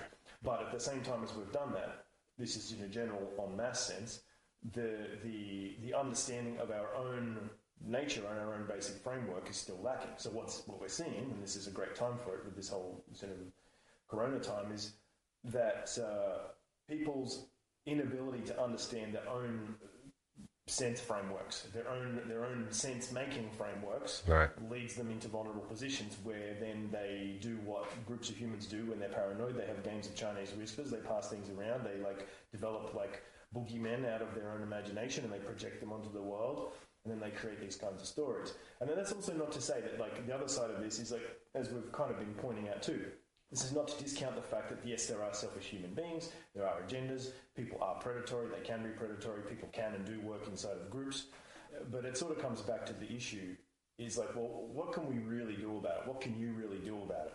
And first of all, I think it is important to, let's say, which we're doing to a degree, put a frame around unhealthy, which is maladaptive. Let's call it maladaptive. Maladaptive meaning projection mechanisms. And then maladaptive meaning projecting mechanisms. Yeah, so maladaptive meaning mechanisms that then create this kind of this reward system based on that primal predator recognition emotion. Right. It's like, I see the tiger and now I know what the tiger is. Yeah, hey everybody, I'm the one who got it. So I'm the one who's like, I'm the catbird, right? Right. You know, so I'm the one who's sitting on top of the thing, and I'm the one who gets to yell out and do the service, which is a noble thing, right? It's like an honourable thing. And of course, the other weird thing that we do also see is that people are more than happy to be squawking in their way, sending out whatever information they're trying to send out to everybody without qualifying it, without understanding it, because what if it was the predator? Right. What if it was the evil thing? Because at least then I was just sprinkling out some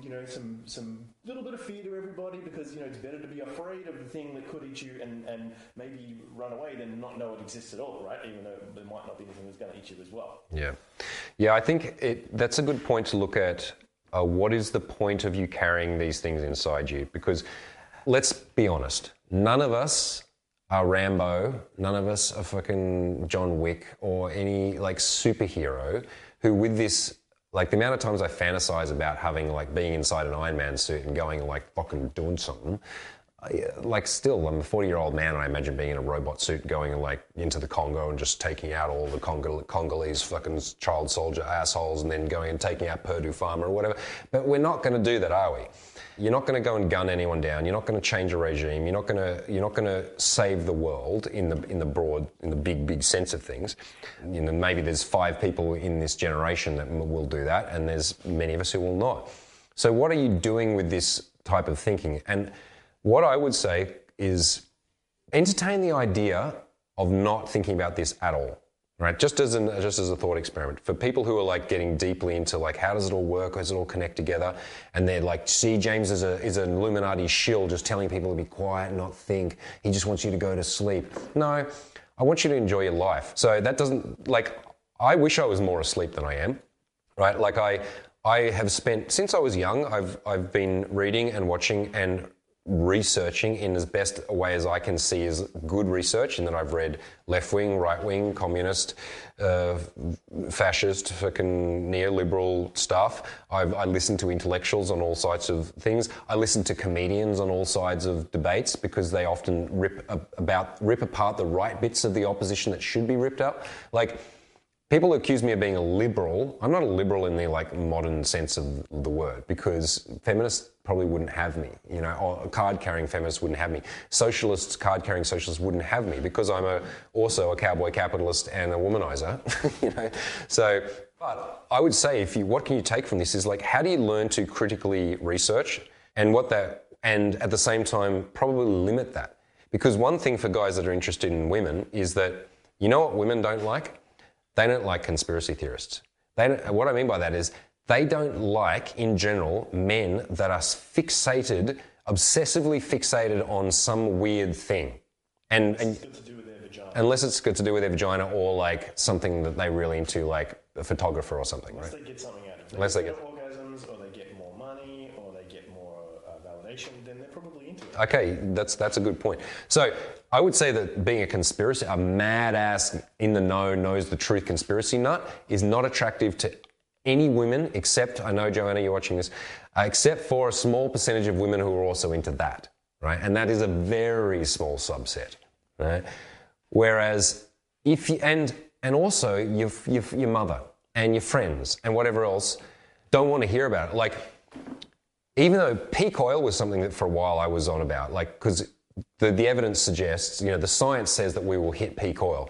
And then if you extrapolate what happens when we reach peak oil, you can see that some fucking nasty disasters are going to happen, right? And for a while I was like, peak oil, I'm trying to talk to people, but people don't want to know about peak oil, right? Because everything they do uses oil. Everything here is basically, even this wood is somehow made of oil. I don't know how. Just everything is petroleum based. So if you want to change the paradigm, you're going to have to give up most of your cool shit, right? And no one wants to do that. So they don't want to engage with that, right? So there's a whole lot of thinkings and theories and becoming a fanatic of an ideology that makes you not attractive to women. It makes other people not be able to engage with you anymore because, for example, recently, Sasha just told me, blunt to my face, HIV was made in a lab, 100% true.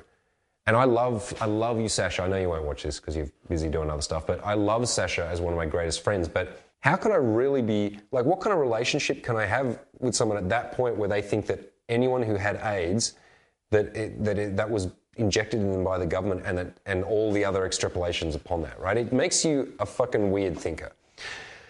The third thing is, it generates in you and projects out to other people fear. And not fear of what you should be afraid of, I don't think. Okay, we can't be just living in a delusional bubble. Sure, you need to understand that the economies are tanking, that the environment is disintegrating, that rapacious corporations are fucking people over all over the world in all sorts of creative ways that are not all connected into one dot. They're connected into a whole bunch of dots of selfish cunts who want to just take their piece of the pie, and they'll do deals with, collude with, fight against, cyber warfare against, cold warfare against, pretend to be allies with and then stab in the back, do it in tandem with all sorts of other cabals or groups that are also doing that. And that's the thing that conspiracy theorists can't really accept, is that it doesn't all sew together in a bow. It sews together in a fucking snarled spider web of self-interest, I would say. You have the Chinese, the Saudis, the Americans, the European Union, the black economy, which accounts for a third of the economy, right? So that's everything from drugs to money laundering to people smuggling to fucking illegal logging to wet markets. There's a third of the economy is happening in the shadow. It's the shadow side of humanity in capitalism form. And they're all connected because every gangster launders their money through a bank or goes and buys a Maserati and, or has every, strongman has a populist militia or, all these things are interconnected, but not in like this one webbing way, in this like a snarled variety of webs that are trying to beat each other, collude with each other, profit from each other, or beat it, or win the game. And then when you start to pull it apart as a conspiracy theorist, you're like, oh, this is a mess. There is evil conspiracies happening, but there's hundreds of thousands of them happening. In fact, I'm probably doing one of them as well.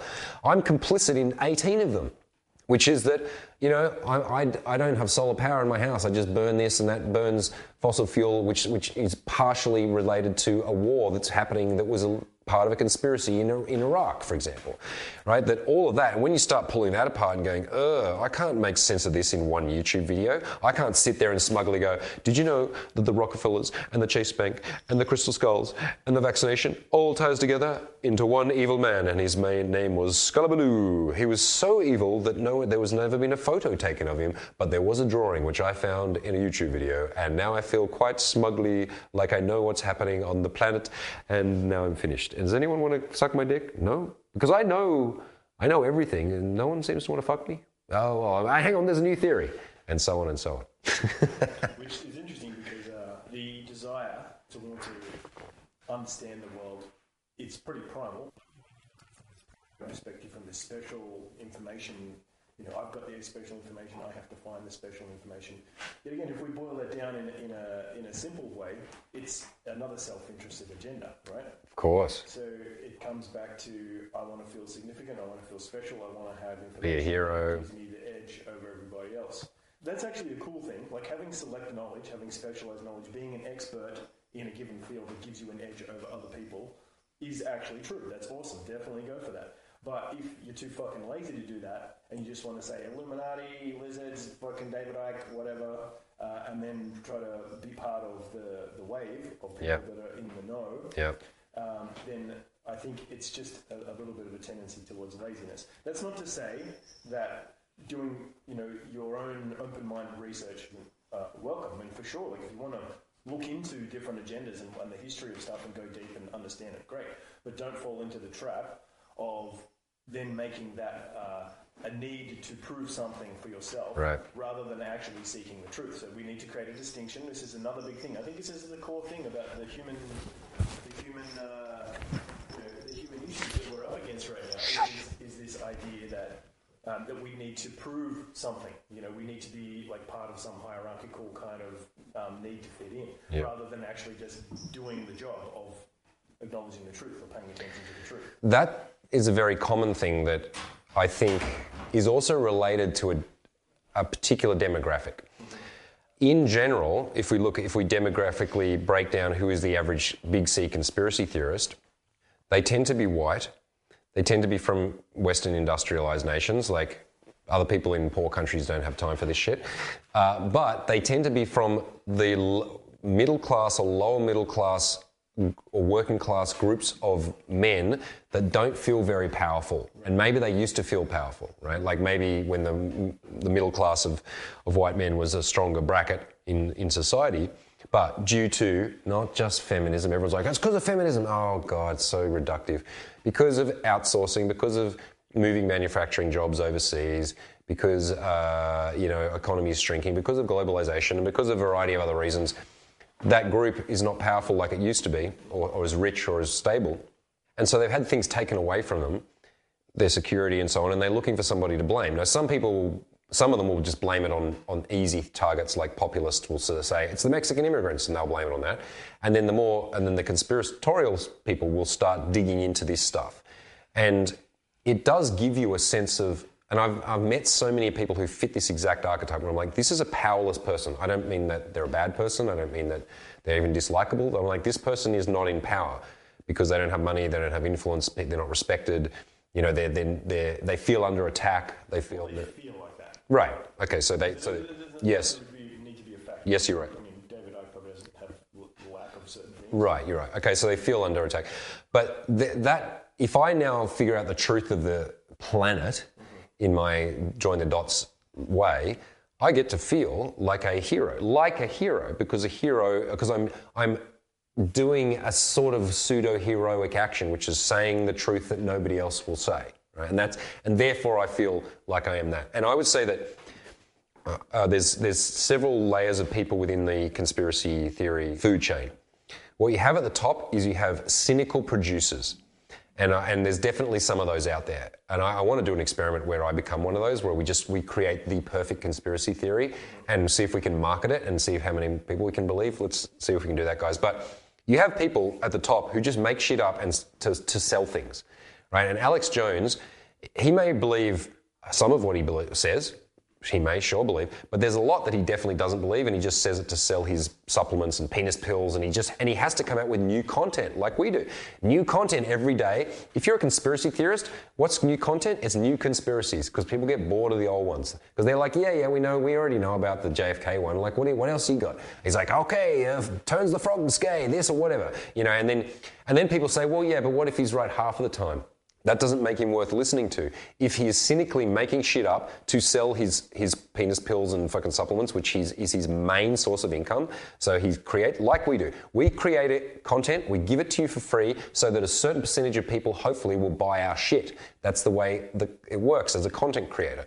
His content is conspiracy, so he has to come up with a new one. It's the same, pick up companies that come up with the new, and now we've developed the 3.0 system of texting, and it's like texting is now something, and it's just like another thing and another thing. So the point being is you have these people, cynical producers. Then underneath that you have what I would call like advocates or missionaries, and that's someone like Sasha. Sasha doesn't profit directly off. He doesn't invent conspiracy theories to make money. Although he gets, because he's a strong-willed character, he's charismatic, he has a need to be right, feels good, he likes being part of the alternative, he's a maverick, right? Those things. Those people become the mouthpieces. Those are the people that are shouting it from the YouTube videos, and they're the ones that sending it to 50 of their friends, right? And those are the people that spread the message and they believe it. Then you have the consumer, and the consumer is the person that doesn't make their own YouTube videos. They're quietly all around the world in their own, probably more of that demographic I described, but also lots of other people sitting there consuming and forming a belief system based on the fact they don't know how to research properly in the way that I've explained briefly. They have a need, a fear, they want to try and make sense of a very complex world, and they want it to be simple, but they don't believe the old thing. They don't believe Christianity or that God or just that the government says. They're like, I can't believe that, but I want it to be simple. So then someone comes and goes, we made this really big complex thing really simple, and now you know about it. And then that person consumes. And then the final level, because most people leave it there. They just consume it and they think what they think. But then the lowest level is the people that then act upon that stupidly. And that's where that top all the way down to there leads to someone drinking bleach to cure corona, or someone walking in, burning down towers, or someone going and shooting someone because they think that they're part of the whatever else, or just spreading mass misinformation through every network that they possibly can, and just dumbing down their area of the world. Right? So I would that's how I would define the layers of who a conspiracy theorists are. And I want to kind of make my final conclusion. So what I'm saying in conclusion is, of course there's conspiracies, there always has, always will be. Some of them go right to the top, but they don't go to all of the tops, right? It's not like there are spheres of influence on the planet as there always have been. Even when the kings were often related, they weren't in control of what was going on in Zulu land. They weren't in control of what was going on in far Siberia. There may be cabals or groups of men. There is, like, you know, right now, Trump and the leader of Saudi Arabia are in bed together, right, for better or worse, and as were the previous administrations. Every American president since they found oil, and every Wahhabi leader since the grandfather started the tribe or whatever, have been part of a conspiracy, which is that America buys your oil off you, sells you hideous weapons of murder, and they're not mass destruction, but they're pretty mass destruction. And then you, the Saudis, will now use those weapons to run your own wars against the other faction of Islam in your vying for control of the Islamic world. Right? And the Americans don't give a shit about that. How much wars, how much murder or whatever happens along the way, because they need the oil, and we've got something you want as well, which is weapons. That's a real conspiracy. That's something that's gone on for generation after generation, and will continue, but may change now that oil prices go down. But, like, you know, that's something that is really affecting the world, that really exists. But to get too entangled or embroiled in that is boring, because it requires to solve that requires, you know, handling the military-industrial complex, handling the oil industry, dealing with government oversight and mistakes, dealing with mercenary armies that are dealing with the fact that we need oil to run the whole fucking show. So if we're not going to buy it off them, who are we going to buy it off? So if we're going to buy it off someone evil, then there's always a devil's bargain. There's all these layers of mess and complexity that start coming in when you want to really untangle an actual issue. And so people don't. They don't. They go, whoa, whoa, we live in a society, man, and that's complex. And someone said, you know that they all tie together and it's run by one group. And they're all whatever, Jews, aliens, lizards, something, Rockefellers or whatever they are. And the person's like, whoa, I'm so smart. I can see the 6 steps that you tied together using inferences and coincidences and correlation versus causation. I'm like, smart, dude. Levels. I'm on levels, and I'm going to stay here on this level forever, which is thinking I know something, thinking I've researched something, when real I've done is just watch people on YouTube. And that's all I have to say about that. Okay, so to add to that, or to build off what you just said, I think the tendency to try to make sense of the world is important, and that there is a huge positive effect of, let's say, creative solutions thinking, which in its shadow form is conspiracy theories. And if it's kept in check with, yet again, rational, logical, kind of factual-based thinking as well, then it tends to balance out into some kind of more holistic worldview, which I think it's cool to have creative and extremist thinking about things, even if it's just thought experiments. Be very aware of falling into ideological possession, falling into positions where that becomes like the absolute truth of the fact. Yeah. And at which point, you have to be careful. At which point, either that's becoming more of a fanatical position of some kind. And this is also not to say it's a very hard thing, because I guess what I find really challenging about this subject to some degree is it really does boil back to our fundamental need as human beings to have a place to make sense of the world, to feel confident and comfortable with ourselves, and to be able to kind of get along. And of course, there's all kinds of counter realities to that. You know, we live in predatory environments. Some people conspire against us. Things don't always work. People have blind spots in their ideologies. People get possessed by the ways that they think, and they don't want to be challenged. They don't want people to fight against them. And there is actual resources and power and benefits that are tied into that as well. So people then end up doing things to hurt each other or manipulate each other or stay blind to certain realities to maintain that. So it's very much what you were kind of saying. So I generally think that, like, it's okay to have an open mind. It's okay to think about things. It's okay to even explore paranoid thinking as long as you counterbalance that thinking with constructive thinking, with resource-based thinking. Which does bring me back to a really sort of important key point as well, is that as we are maneuvering ourselves through the world, trying to make sense of the world, with this higher logical, rational understanding, as well as this primal, reactive, emotional way of understanding the world, then we need to kind of find some way to really process things. And this is also something that I think needs more focus and validation, is that in the face of a huge overwhelm of information, including, think of some actual realities right now. Never before have we had the ability to be able to tap into collective conscious nightmares on a global scale.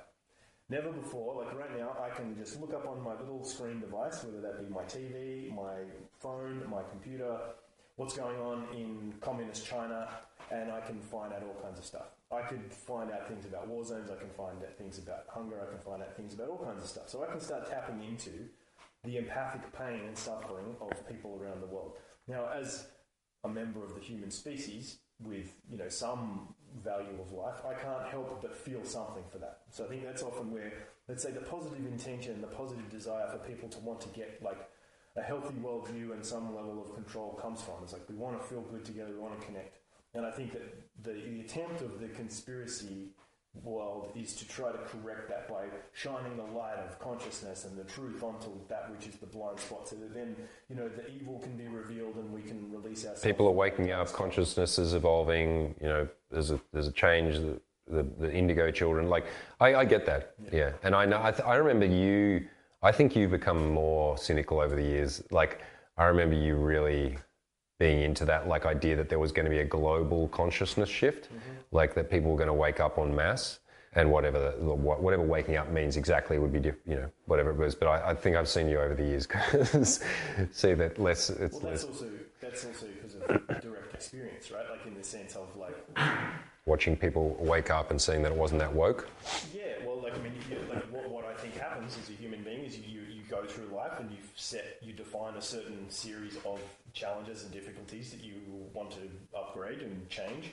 Sometimes they're just forced upon you, and you find a series of solutions and resources to try to solve that. So I guess my point is that as we come up against life and we have a series of difficulties that we face, and then we try to employ resources in the face of those difficulties, we learn stuff, obviously. And, for example, there is a big movement that's happened probably since the 60s or so, but, particularly kind of peaked maybe the year 2000, 2012, whatever. There was a big kind of movement towards, global change, transformation, yada, yada, yada. And that was all lined in with the Mayan calendar. Yeah, and the Occupy movements and the anti-2008 bank bailouts, that kind of stuff. So, and I think part of and the Arab Spring, and there was a bunch of different kind of old school, of the 60s type of revolutionary people in the streets trying to change things. Yeah, Age of Aquarius, whatever. Yeah. The kind of the birthing of this new era of reality, and there's manifestations of that happen, and people yet again fall into, and myself included, fall into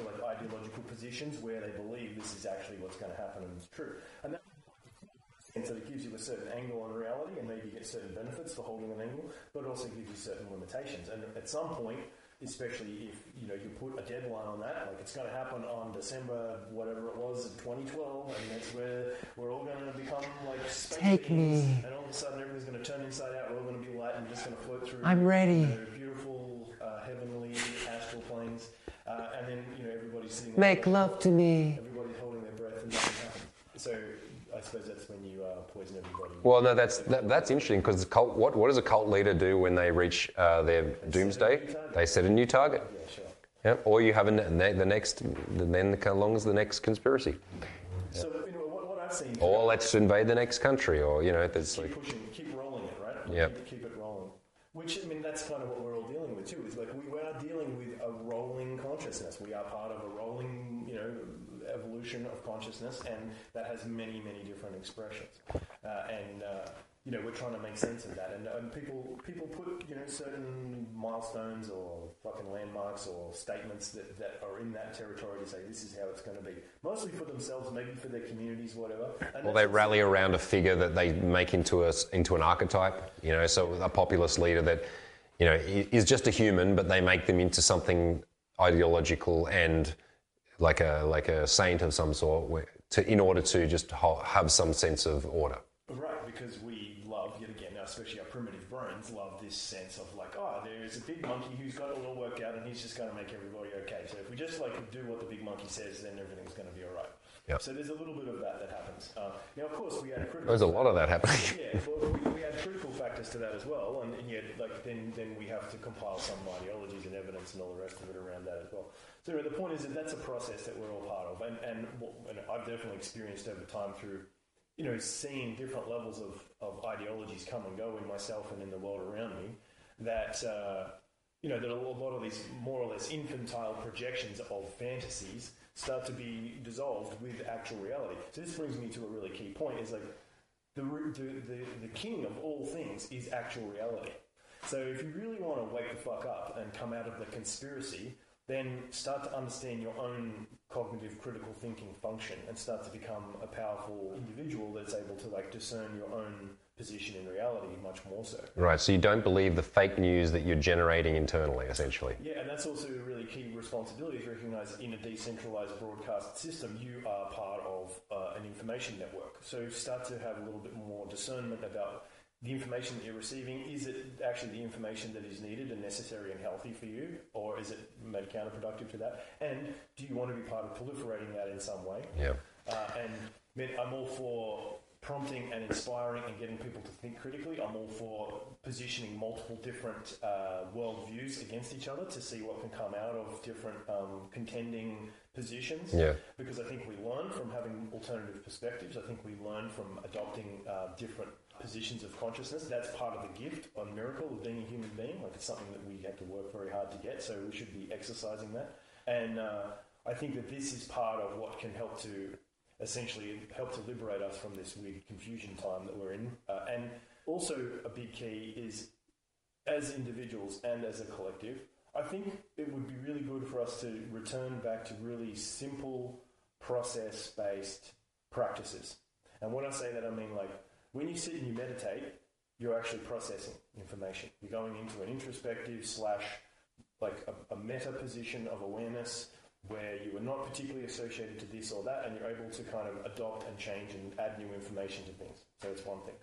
Or, for example, when you see people do even some physical practices that give them some consistency. People do yoga. Flow state type of things. People get into flow state. Yet again, why is that stuff so useful? Because when our neurochemistry switches into a state where we feel good, we feel physiologically good, we feel mentally resourceful, then when we look at, the demon in the grass, whatever that is, when we're looking at the uncomfortable unknown that is in our self and around us, then we tend to have a more powerful position of counterbalance to that. And that means better critical thinking, it means being able to apply better quality resources, and ultimately to try to get to some kind of resolution.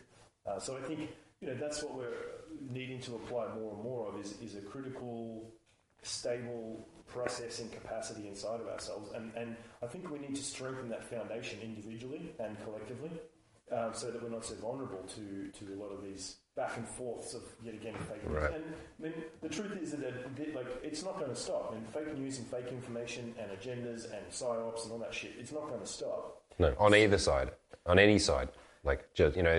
Yes, there will be major broadcasters who have good journalists who go and do journalism, try and find stuff, and they bring it to the editor, and the editor says, "Nah, it doesn't really fit our bent. We'll just can that one. Let's run with the puppy story," right? That is happening on every single side, right? Including your conspiracy heroes, because when they say, "I've got no agenda, man. I don't even sell pharmaceuticals." Or I don't even run wars, so I've got no agenda. So the agenda is exactly that this twat gets to sit here and going, I've got no agenda, and I feel so fucking cool and right. That's his agenda.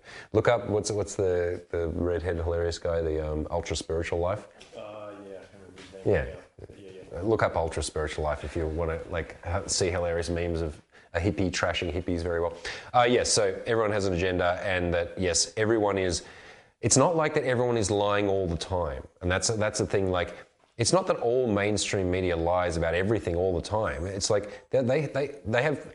A guy thought, I want to be a journalist, or a girl.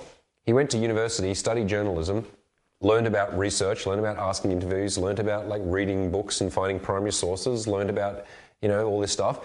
If they're lucky, joined a news group of some sort, which of course has some partisan bend. Okay, they might be more lefty, they might be more righty, they might be extreme right, they might be extreme. Anyone that goes onto the extremes, you're probably moving more into just ideology, but it doesn't mean that the moment they walked in the door on day one, they're like, okay, you're a journalist? Welcome. Do you know what journalism is? Journalism is lying about everything all the time, everything, all the time, just so you know, right? You can't write a piece of truth ever again. And if you find one, you better come and tell us and we'll destroy it. That's not how it works. It's like, okay, yeah, people go out, they do, there's Vice reporters who, although that's a lefty thing, and they will definitely not be reporting on us and saying how awesome we are at helping men. And if they do a pickup artist story, it'll definitely be one about how this pickup artist is a sleazeball and all pickup artists are like that. So they have a leftist agenda which includes anti-pickup artistry, right? But that same news channel has foreign correspondents who literally go to war zones and are there with a camera talking to real people, reporting back what they said. That's truth. That's not like fake news.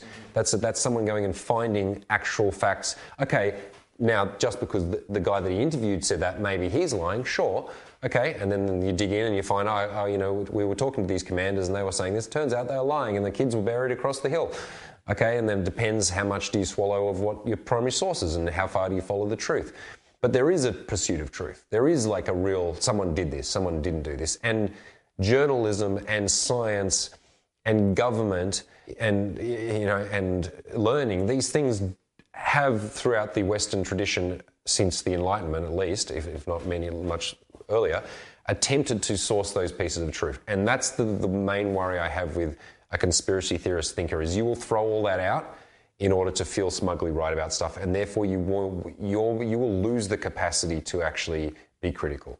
Yeah. Yeah, definitely. And that brings back I'll bring my final point into contrast here, which is, you are trying to make sense of the world.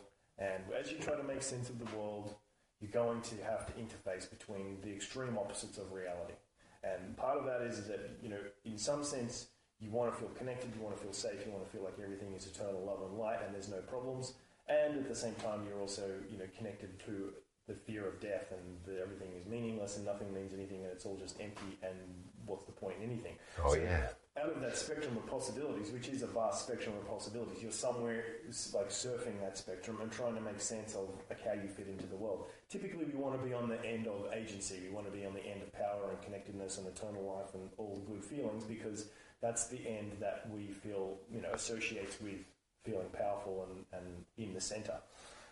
Whereas this other end is the fear. So when we learn to, understand that spectrum, then we can have less of a tendency to get stuck in the fear. We can have more of a tendency to move into the power. We can have more of a tendency to understand how we position within that.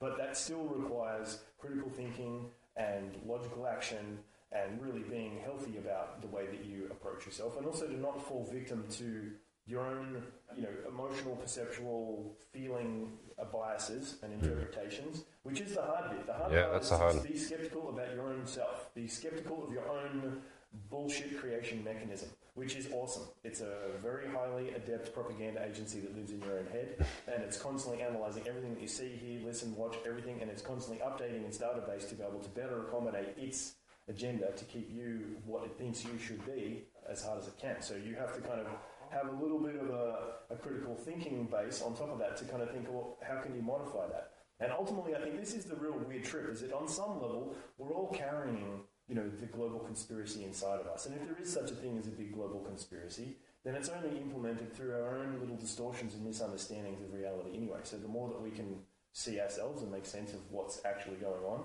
then the less vulnerable we become to all that kind of bullshit. So with that Dude, do you know what Shay just said? Do you know what he just realized with his own mind? That this conspiracy is inside your own mind, man. deconspiracepted yourself, dude. All right, I need to smoke some weed. Okay, guys, I hope you enjoyed this. And if you didn't, be honest, like, because we may never do this ever again. It might be like people like, this makes us feel uncomfortable. We don't want to. We subscribe for dating advice. We don't want to hear what your political bent is. We just like to think of you as apolitical sex machines. So maybe you'll hate it, and maybe that will ruin our business, as we've seen it do to other people we know. But we probably won't do it very often. But if you're interested in me and Shay or some other combination of dudes who like thinking about this stuff from an academic position, then we probably will. So all right, comments, bring it on anti-vaxxers, bring it on truthers, bring it on Russian shills, and I'll already accuse myself. I'm a Illuminati feminist Russian shill. I'm one of the lower paid guys. You know, they're like, so we got everyone? Well, there's this one guy and he has 5,000 YouTube followers. Send him some virgins and tell him to say the shit. We need everyone. So, yeah, I would be one of the lower rung shills. But whatever it is, go for it. If it gets too annoying, we will delete things with impunity. I promise you I will censor things as I see fit, and that is part of the conspiracy. Did you know he just deletes? Yeah, I'll delete him. If it's getting too aggressive or annoying, I'll delete him. But happy to open things up for debate. Also, if you'd like to do more critical thinking of the type that we think is awesome, then you should join my Lifestyle Design Academy, which is coming out in the middle of May. And it's not an academy for conspiracy theories, and we're not going to talk about this stuff all day. But part of what I teach people is what are the most effective ways to think, feel, do, and be. Effective in the sense that do they change the world so much, or not do they fight the cabal of evil and Illuminatis, but do they mean that you get to enjoy being alive, have great relationships, travel to cool places, do cool and fascinating and passionate collaborations with people? Because if you want to do that, you need to have better thinking technology, better networking technology than the average person. And I fucking have that in spades. The Lifestyle Design Academy is essentially my blueprint for how to take wherever you're at right now, do an autopsy and a stock take on your friends, your lifestyle, your hobbies, the ways that you have relationships, so the way you have boundaries or don't, whether you're a nice guy or a parasite, where do you fit in with people, and then how do you target specific groups and people, bring them into your life using this seductive economy framework, essentially so that you can have the best intel in the world. And what I mean by good intel, I mean I have good intel on seduction, right? I got friends who've got good intel on where's the best place to be a digital nomad. I got friends who've got great intel on how to do Tantra and BDSM, right? My networks are people that really have useful things to offer. They're useful as people in the sense I love them, I like them, I hang out with them. But me and Liam were talking about this the other day. We're not really friends with anyone, really, unless it's like very old school friends or family, that we don't benefit from, that is not really good at something that we're not good at. And you might think, well, that's a bit elitist. And it is in a sense, because it doesn't make sense for people like us who are traveling, working on different projects, thinking on all sorts of different levels, researching things in different ways, and we have valuable skills to trade. How could we hang around someone who is, I don't want to say low by vibration, but just someone who's operating on in a much smaller pond? I mean, I may because they might be really funny or have some other thing, or really loving or really wise in like a simple way. Cool, that still counts as a valuable currency. But the LDA shows you how that all human interaction is transactional to some degree. It's not just about money. We're trading currencies all the time. I'm giving you advice. This is the currency I'm giving you. You're giving me your attention right now. Maybe your attention one day turns into you coming to a workshop. Or maybe my information turns into you getting a great girlfriend down the line. That's a transaction. It's a positive one. We theoretically both benefit from it. And that's the way I engineer all my relationships. It's not just about transaction, but it's that you know how to use transaction to make you and the other person feel better, get more, be richer, have more chicks, and so on. So I will be opening this academy mid-May, limited release because it's a live course. I will be teaching live lectures every week, like you're there in university and I'm like, hey guys, welcome to the class. And I'll talk about stuff and we'll discuss it. I'll give you missions and then a whole huge amount of backup material, including 20 plus hours. This is just one thing, 20 plus hours of all of the questions that I've ever answered.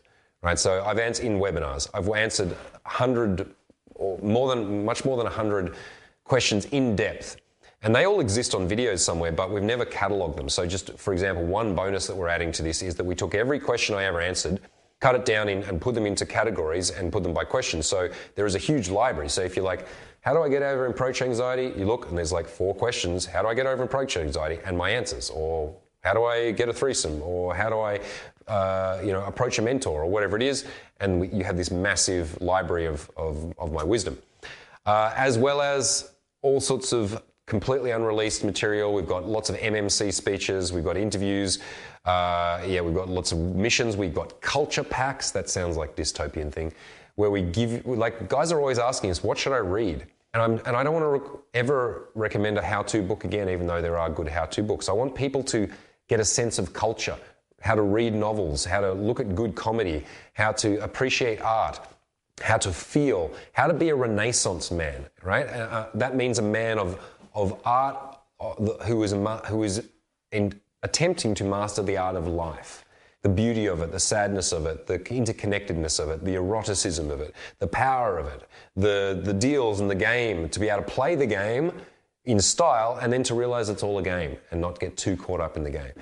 These and many other things are some of the ambitious things I hope to do in the Lifestyle Design Academy coming soon. So if you want to find out, click the link below. You get a free 90-minute rant, as if you haven't had enough ranting. You're like, oh, no more ranting. You want more rants? We got 90 minutes more of me ranting, which you can get right now. Click the link below. And that's my plug. And that's it for today. So I just want to say a big thank you to Shane Matthews. So, thank you so much for being here. It's been a good little back and forth. Good stuff. Thanks to the Invisible Man, Alex. Yes, thanks to the real man behind all this. We're just all front men for who's really running this show. Thanks, Alex. Thanks to all the TNL brothers who are elsewhere. Thank you to all of you out there for sticking with us as we change our content. As you're seeing, it's different than it used to be. And I think you guys are loving it. So we'll see you in the next one. Who knows what it's going to be? This is James Marshall, Shane Matthews signing out. Thanks so much for listening to the Natural Lifestyles Podcast. Check us out on YouTube at The Natural TV. See you on the next episode.